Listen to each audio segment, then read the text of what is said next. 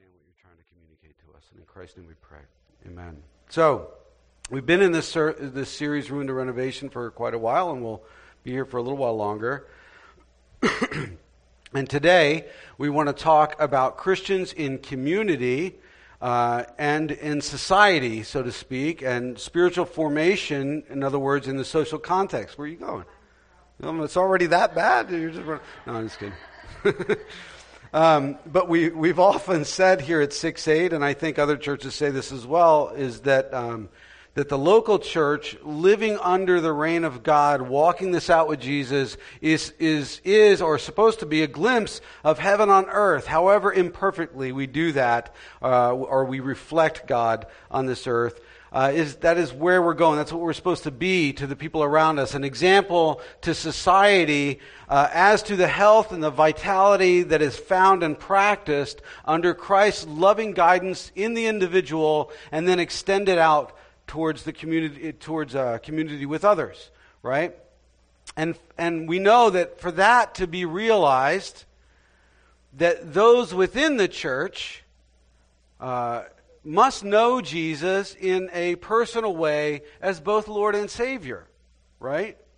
Now that might seem kind of a stupid thing to say, but it's true. Now you may not know Jesus in that way yet, and that's fine. Listen in. I hope you find Him today, right? But if it's only as Savior that you know Him and not Lord, then we have not really fully grasped the gospel. We've not really gotten it yet. Because the secret is that Jesus demands allegiance as Lord as well, doesn't He? The church, in other words, a body of people unified under His direction and under His calling on our lives together, right, as one unit. It's not that He's a petulant little child or a petulant little despot that wants to be in charge all the time. It's just the fact that there is no other way in life. There is no other way. As Bob Dylan said in his One Christian album, I think, it may be the devil, it may be the Lord, but you got to serve somebody, right? Remember that album? Oh, is he still making albums that are Christian? I don't have no idea. But, he was right when he wrote that. It may be the devil, it may be the Lord, but you got to serve somebody. And Christ's lordship, unlike Satan's, is life-giving. It's life-giving. Jesus said, "Come to me, all you who are weary and burdened." Don't you feel weary and burdened sometimes, right? "And I will give you rest. Take my yoke." You know what a yoke is, right? It's like that big piece of wood that they put across the shoulders of oxen when they're carrying a cart, right? So take my yoke upon you and learn from me. Keep bringing it into you, right? "For I am gentle and humble in heart, and you will find rest for your souls." Which is like this stuff, this is what we're talking about in this series, right? "For my yoke is easy and my burden is light." Now here's a secret. Satan doesn't care that you profess or even know that you live your life in allegiance to him. He doesn't care. He doesn't care that you ever stand up and say, "I'm following Satan today." He doesn't care about that. He only cares that you do not live in allegiance to Jesus. He only cares that you don't profess Jesus in your life, in your lifestyle, and in your words. Since in living in allegiance to Him, even if you are unaware of it, by default you're not living in allegiance to Christ, right? But Jesus demands identification with Him and profession of faith, a verbal profession of faith to the crowd, to people around you, and baptism, if you're able to do it. By the way, I would love to talk to you about that if you're open to that. And Ephesians 2:10 says, "As a result of grace, we grow to live out of the good works of love that He's prepared in advance for us to do." This is what we're here for, right? To know Jesus is to know the truth spoken of in Romans 6:14 that we studied in part last week. "For sin shall not be your master," that thing that has control over you, right? Because you are not under the law. You're not being measured anymore, right? But you're under grace now. There's a very big difference in a life like that. And right there, that speaks of an exchange of power in our lives, right? And in verse 18 it says, you have been set free from sin and have become slaves to righteousness. Isn't that weird that he used freedom and slavery in the same sentence? Free from sin, but slaves to righteousness. So the freedom Christ brings us isn't freedom to do what we want, right? Rather, it's that false anarchy, that false freedom is what we are saved from. We think we're free when we just do what we want, but we find we're in a very heavy prison, right? No one's ever truly free from an attachment to some allegiance, one of two allegiances in life, Jesus or otherwise.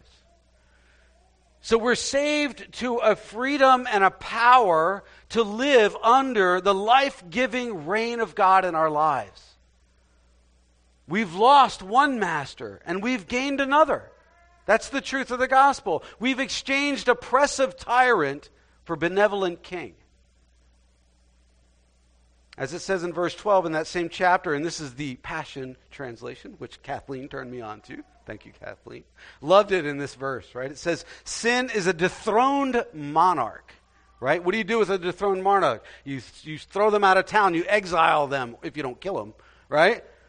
He's a dethroned monarch, so you must no longer give it an opportunity to rule over your life, controlling how you live and compelling you to obey its desires and its cravings. And in Romans 7:4 it says, so my brothers and sisters, you also died to the law through the body of Christ, that you might belong to another, belong to Jesus, there's your allegiance, right, to him who was raised from the dead, in order that we might, what? Bear fruit for God. In other words, spiritual formation. We might know Jesus so deeply and be so grateful for this grace in us that we would start to produce fruit in our lives for him.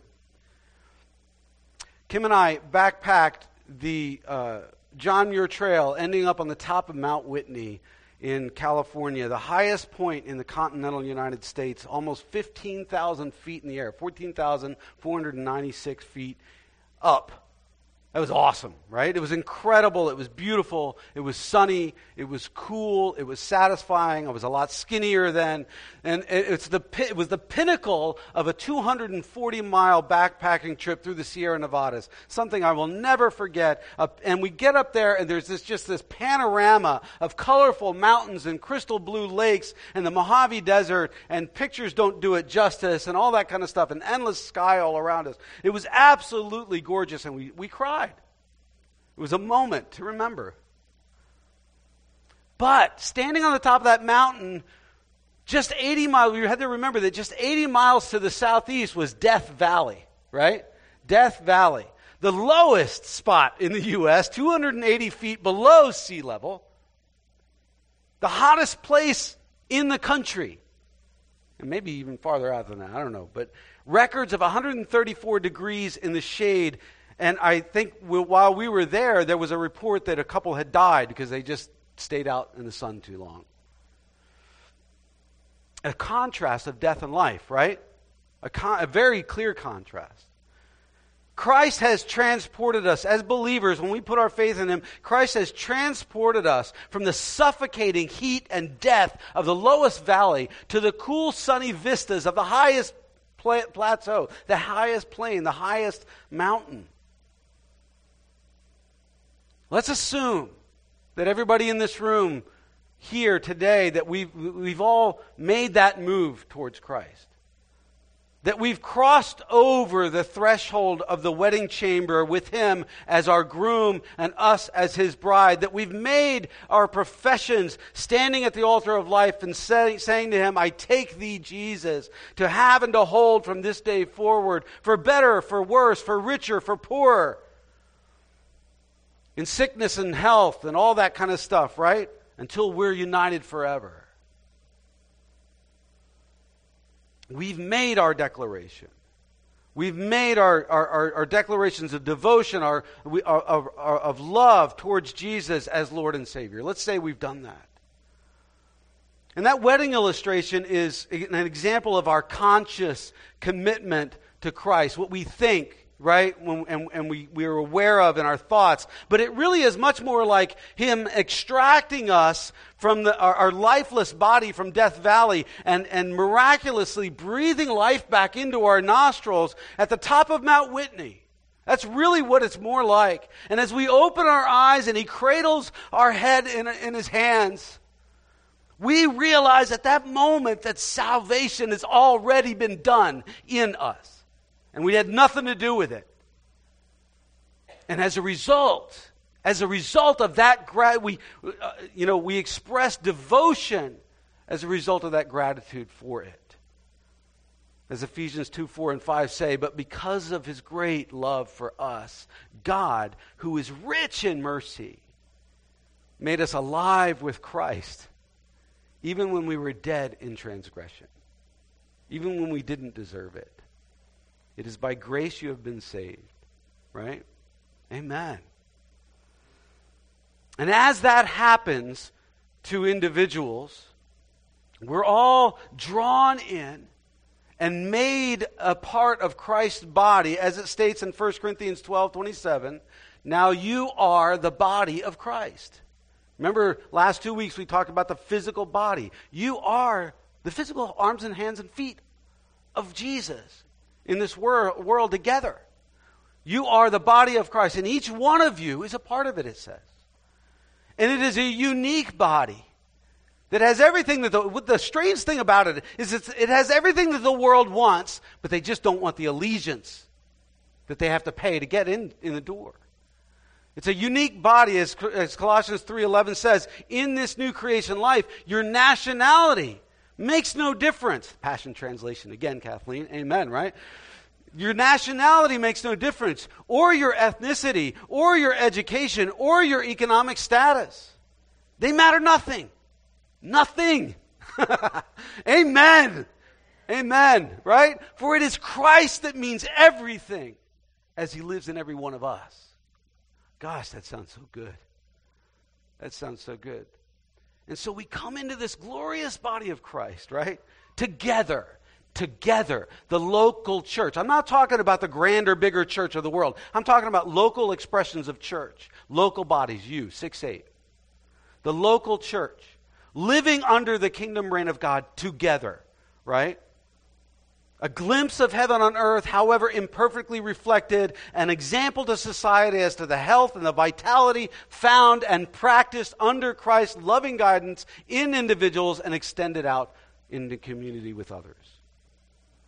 Which means we're not spiritually formed alone. We don't do this by ourselves. For us to be truly transformed, relationships must be transformed. Which makes us stumble a lot, right? Because sometimes other people don't want to be transformed. That's the rub, right? That's the hard part. It's hard enough working on yourself. It's even harder working in relationships with people. Since that takes uncomfortable work in ourselves with Jesus and outwardly with others, it is just difficult sometimes. And Jesus said, though, in John 13, 34 through 35, a new command I give you, love one another. Sounds pretty simple, right? But it's not. Love one another. As I have loved you, so you must love one another. And what? By this, all men will know that you are my disciples, if your theology is perfect. If you don't drink and don't dance. No. If you love one another. Wow. Easier said than done. If you've been around for a while. Easier said than done. But this is the sure mark. This is the identification, the identifying mark. This is the sure mark Jesus gives for spiritual transformation. We become people who love one another. Specified in that idea that just as I have loved you, so you must love one another. So what we do in Christ, somebody's getting some Some whipped cream back there.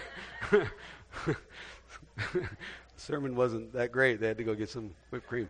So what we do in Christ is born out of what he's done for us. What we do together, to each other, with each other, is born out of what he's done for us. Which then leads us to 1 John 3:16. This is how we know what love is. Jesus Christ laid down his life for us. Laid down his life for us. And we ought to lay down our lives for our brothers.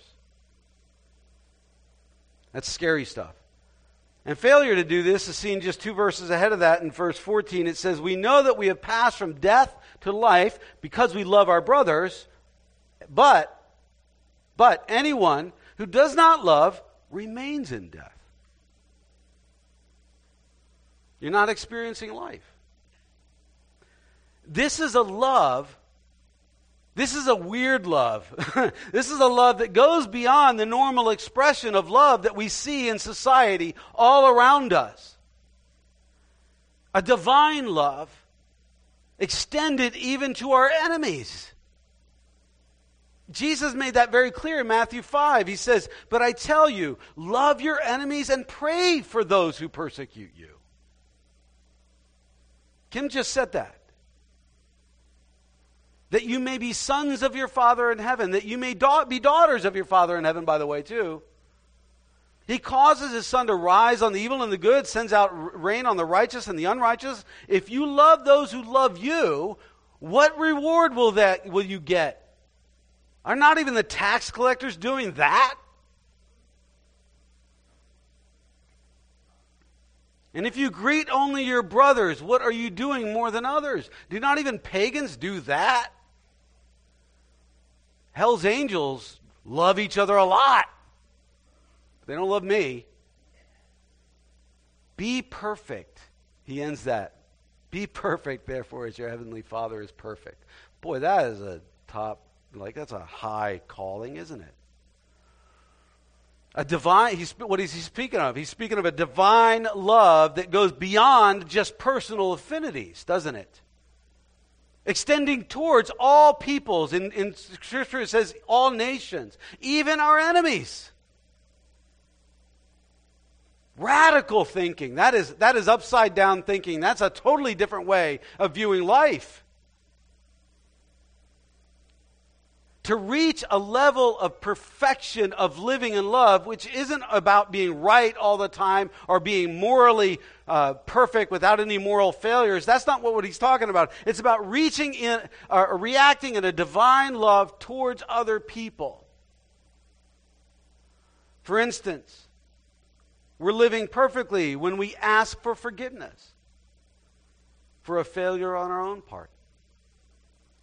We're living in perfect love when we care enough to share Christ with another person despite that uncomfortableness you feel. We're loving perfectly when we gently admonish someone for inviting sin in their own lives, for trying to direct them away from making really bad decisions. Or when we seek reconciliation and restoration in relationship, although that's really hard to do, and it's counterintuitive. It's totally counterintuitive to human concepts of love. It's totally counterintuitive. You wouldn't think it, but it is the easiest, best way to live. The easiest, best way to live. It might be hard at times, but it works. Our love has limits. Our humanistic love has limits. Jesus claims it's got to go further, but he doesn't leave us alone. And the only reason we can do this is because God himself is love as expressed in the Trinity. Right? 3 divine persons, one nature. Father, Son, and Holy Spirit. Persons refer to who one is, and a nature refers to what one is, right? So 3 persons sharing the same substance, the same essence, the same nature, each receiving and sharing love in this social matrix, in this community. He's the reflection of what he calls us to, a community of perfect love. Back and forth, back and forth. And the joyous truth is that love resides in us at that moment of our salvation when we are filled with the Holy Spirit. Individuals filled with the essence of love, God, filled up with the Holy Spirit, residing in community together, sharing and receiving His love with one another, reflecting God's nature to society. Despite all the criticisms of the church in society, we do a lot of really good stuff. There is a lot of this actually reflected in church. You guys reflect this a lot. Amen for that, right? But what stands in the way of this is a lack of attention to detail, an indifference, assault and withdrawal, the lack of submission, right? Firstly, not practicing Romans 12:1 and 2, which we've been talking about a lot, offering our bodies as a living sacrifice, our spiritual act of worship, our conforming to the patterns of this world instead, therefore not being transformed by the renewing of our minds, by the revealed Word of God, the knowledge of His Word, and the direction of His Spirit. We're not allowing ourselves sometimes to be transformed by that. And if we had, we would have known the will of God, right? His good, pleasing, and perfect will. You can read the verse. And there's that word again, perfect. Perfect. Perfect nature of love emanating out from us due to our residing in Christ, offering ourselves as a living sacrifice, extending love to others in community. How you walk with Jesus affects me. How you walk with Jason affects me too. Right. John Wimber used to say, faith is spelled R-I-S-K. Because divine love is risky business. A life of faith and love is risky business. But we have a safety net. Colossians 3, for you died and your life is now hidden with Christ in God. You are enveloped, you are taken over. When Christ, who is your life, appears, you will also appear with Him in glory. You're not going anywhere. Nobody can destroy you. No one, nothing. Even if they kill you, you're not destroyed. You are hidden away in Christ. We're safe in Him. No matter the loving risk we take to reflect God's love in relationship with others, no matter what. And when we live in risky faith and love, there's something profound which happens to us. We find a wholeness we were meant to find as reflected in the Trinity. In the knowledge God's for us, we are for others. And suddenly we find out that they are for us. Nice having people for you. Which brings about this assurance of being a sense of peace, a sense of stability to you that you may never have had. Because when that's not present, we feel turmoil, the undercurrent of turmoil. We feel depression. We feel instability. It's why church is so important. It's why you have to stay engaged. It's why we must be vigilant to guard our relationships and love strongly and keep moving forward in community together. Life has its troubles. It does, and we all know that. That's not any secret. We are sometimes attacked in various ways, either directly or indirectly by life or people or whatever, right? We need this divine sufficiency of being rooted in Christ, the safety of being rooted in Christ, the vertical connection that we have between us and God, this Trinitarian God, is the only one truly all-sufficient for us. I can't get it from my wife. I can't get it from any of you. I can only get like that perfect whatever from God. But we are also created to be in relationship with one another, the horizontal back and forth relationships, right? Of sufficiency in Christ's body between brothers and sisters who have also professed and are devoted to the allegiance of Christ's love in life. I need you. You need me. We do this imperfectly as we look to God the Father, God the Son, God the Holy Spirit to transform us through fellowship and difficulty. Right? We all have families of origin. We all have circles of friendship. We all have communities that we've grown up in life where we've received good things and bad things. Experiences which have been loving in those things and life-giving in those things will serve us well against the hits of life and on into adulthood. And it's why even sometimes, those who have passed on can still live on in their progeny or or in their students, because their influence is still felt, it's still practiced, right? Good, directive, loving action and proper discipline towards the young create in them a solidity for the future, right? It does. If a child's taught strong values and behavior and characters instilled in them at a very young age, they'll be able to withstand life's hits well. That's the secret, moms and dads. But if they're never disciplined, or the discipline isn't strong enough, they'll not be able to interact in community with others well in the future. Opportunities will be missed because nobody's going to want to work with them. They'll be late to everything. Little slam on the millennial culture. Just kidding. Well, maybe I'm not. I don't know. But relationships won't last. What about their marriage in the future? Do you want them to stay together with their spouse? Since we have emotionally and spiritually stunted their growth, stuff is important. It's that important, right? Some of our interactions have created wounds by which we've not recovered.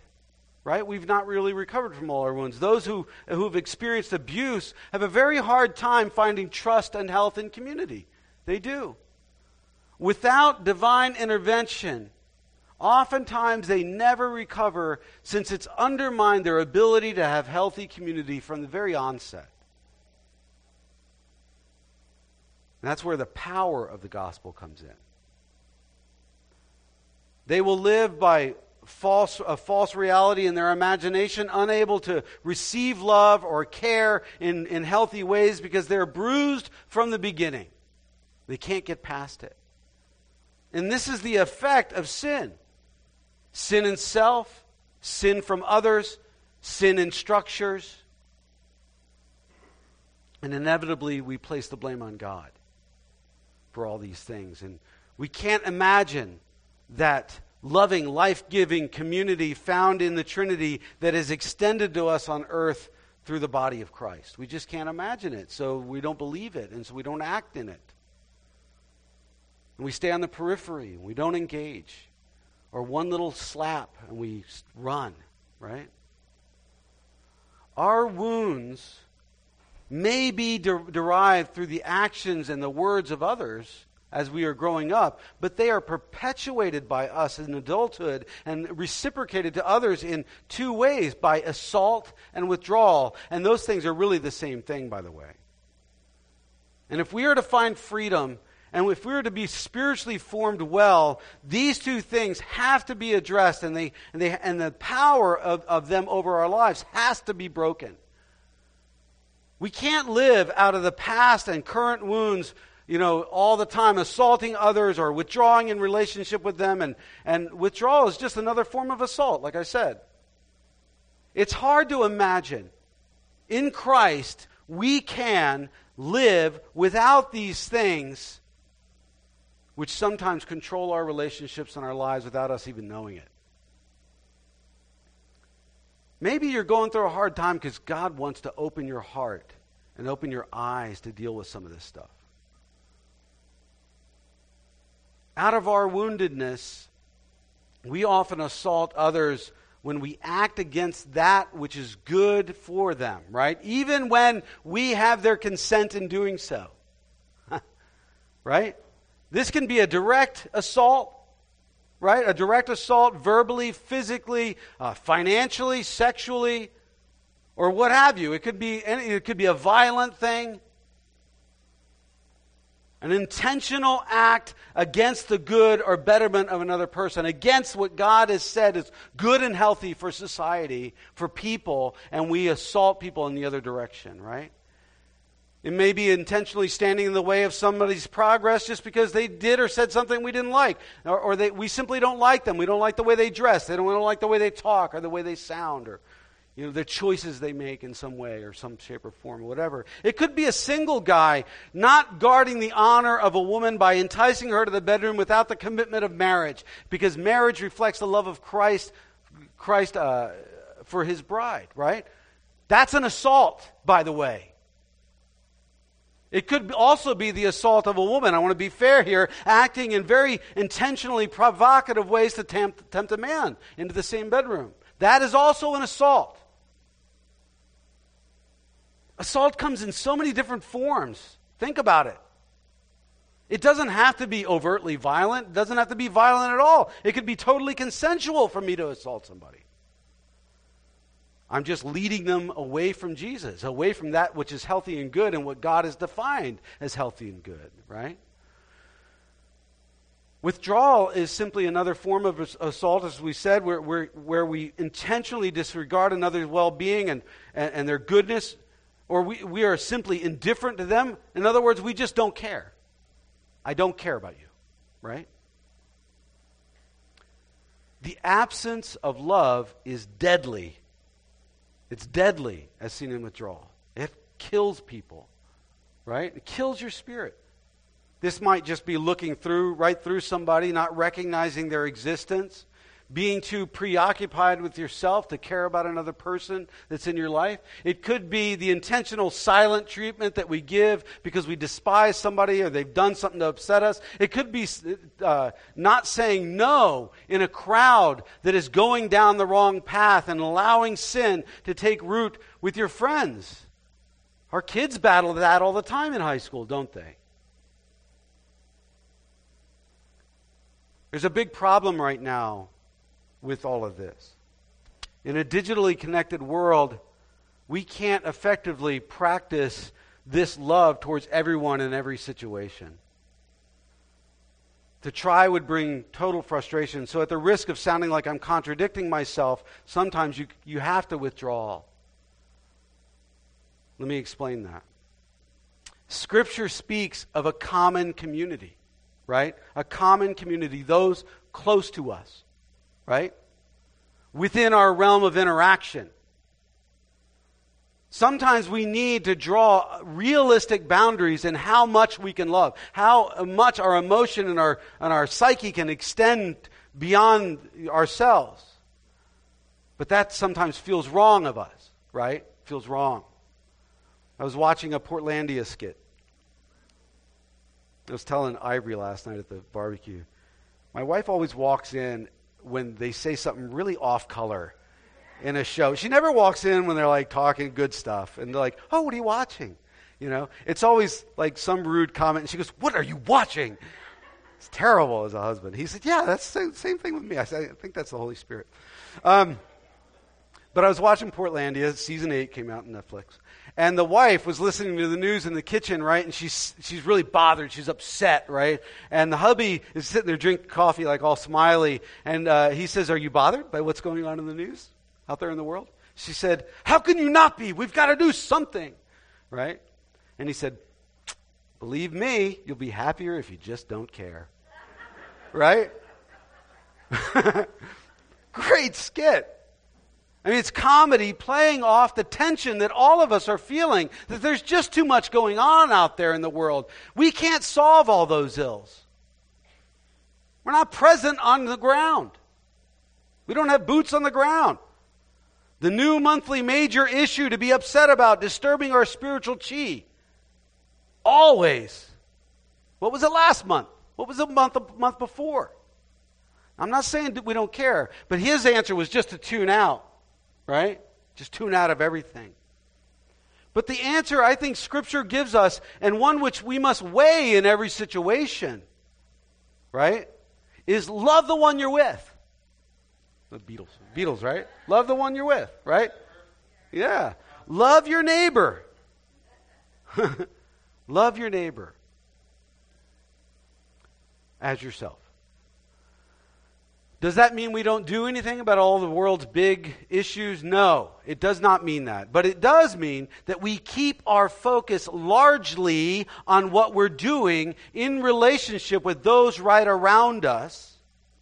Look around you right now. And in that context, not limiting it up to those who we just like or we have affinity with. Old heads in this church, people that have been around from the beginning. Have you been shaking hands with new people? Right? You know, in all these big issues in the world, maybe there's a vote to be made, maybe there's a petition to be signed, maybe there's a march to be had. And if you feel strongly, by all means, go ahead, do that thing. Nobody's telling you not to. I'm not. But understand your divine calling is to love those on the other side of that issue too. And we must take caution with what we align ourselves with, lest we promote hate ourselves. We have to be careful of those things. And most importantly, we don't allow those huge, huge world issues to cause us to withdraw and divide from those close to us, which we have the most chance of infecting with Christ's love. We are finite people with an infinite God who will right all the wrongs and who will address all injustices in the world. That doesn't mean that we totally retreat from everything and just don't care. That's not what we're saying. But it does mean proper boundaries and effective love from us on the ground. Spiritual formation is a social thing. It's never just me and God. It's always me, God, and you. And everything I experience with God affects who I am, and in turn, what I do with you. Likewise, my relationship with you affects my relationship with God. I can't beat my wife and have fellowship with Jesus. Those two things are mutually exclusive, if you didn't know that. As a Caucasian man, I cannot harbor racist thoughts in my heart towards others that are different than me, because spiritually, if I do that, I'm clogged up with Jesus. Jesus is not about that. As Christ transforms me, I must be emotionally and spiritually present in the relationships around me to see them also transformed by His love. The sure mark of spiritual formation is we become people who love one another. I love and forgive you as He's loved and forgiven me. Right here, right now, in this room, and even beyond this room. As 1 John 2:6 says, whoever claims to live in Him must walk as Jesus did. That is a profoundly difficult statement, if you really think about it. That's a profoundly difficult statement. One in which we'll not act perfectly in God's love, given the tension that we live under all the time, but one in which we are called to pursue nonetheless. We are. We can't live our life demanding others to love us. I loved how Kim said that earlier, and we didn't plan that, by the way. We must draw our worth and our love from the all-sufficient source, which is God, and in doing so, we overflow love to other people. Romans 15:13, right? And then, and only then, do we find the solidity of being loved by others as well. We actually start to find healthy relationships. So church isn't just to feed you, to satisfy your felt needs. That's not what church is. It's to equip you to love others well. It's to equip you to love Jesus well and love others well. When it becomes all about your felt needs, you are withdrawing from ministry and discipleship. You're withdrawing from Jesus.